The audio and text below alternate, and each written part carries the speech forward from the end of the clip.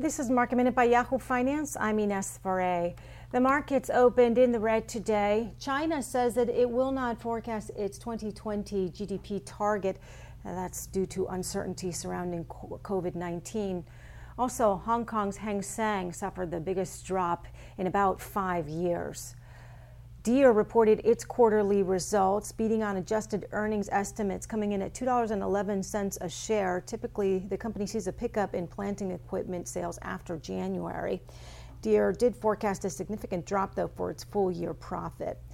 And Foot Locker reported a net loss of $98 million in the first quarter of 2020 compared to a net income of $172 million last year. Comparable store sales decreased 42.8% and gross margin rate decreased to 23% from 33.2% a year ago.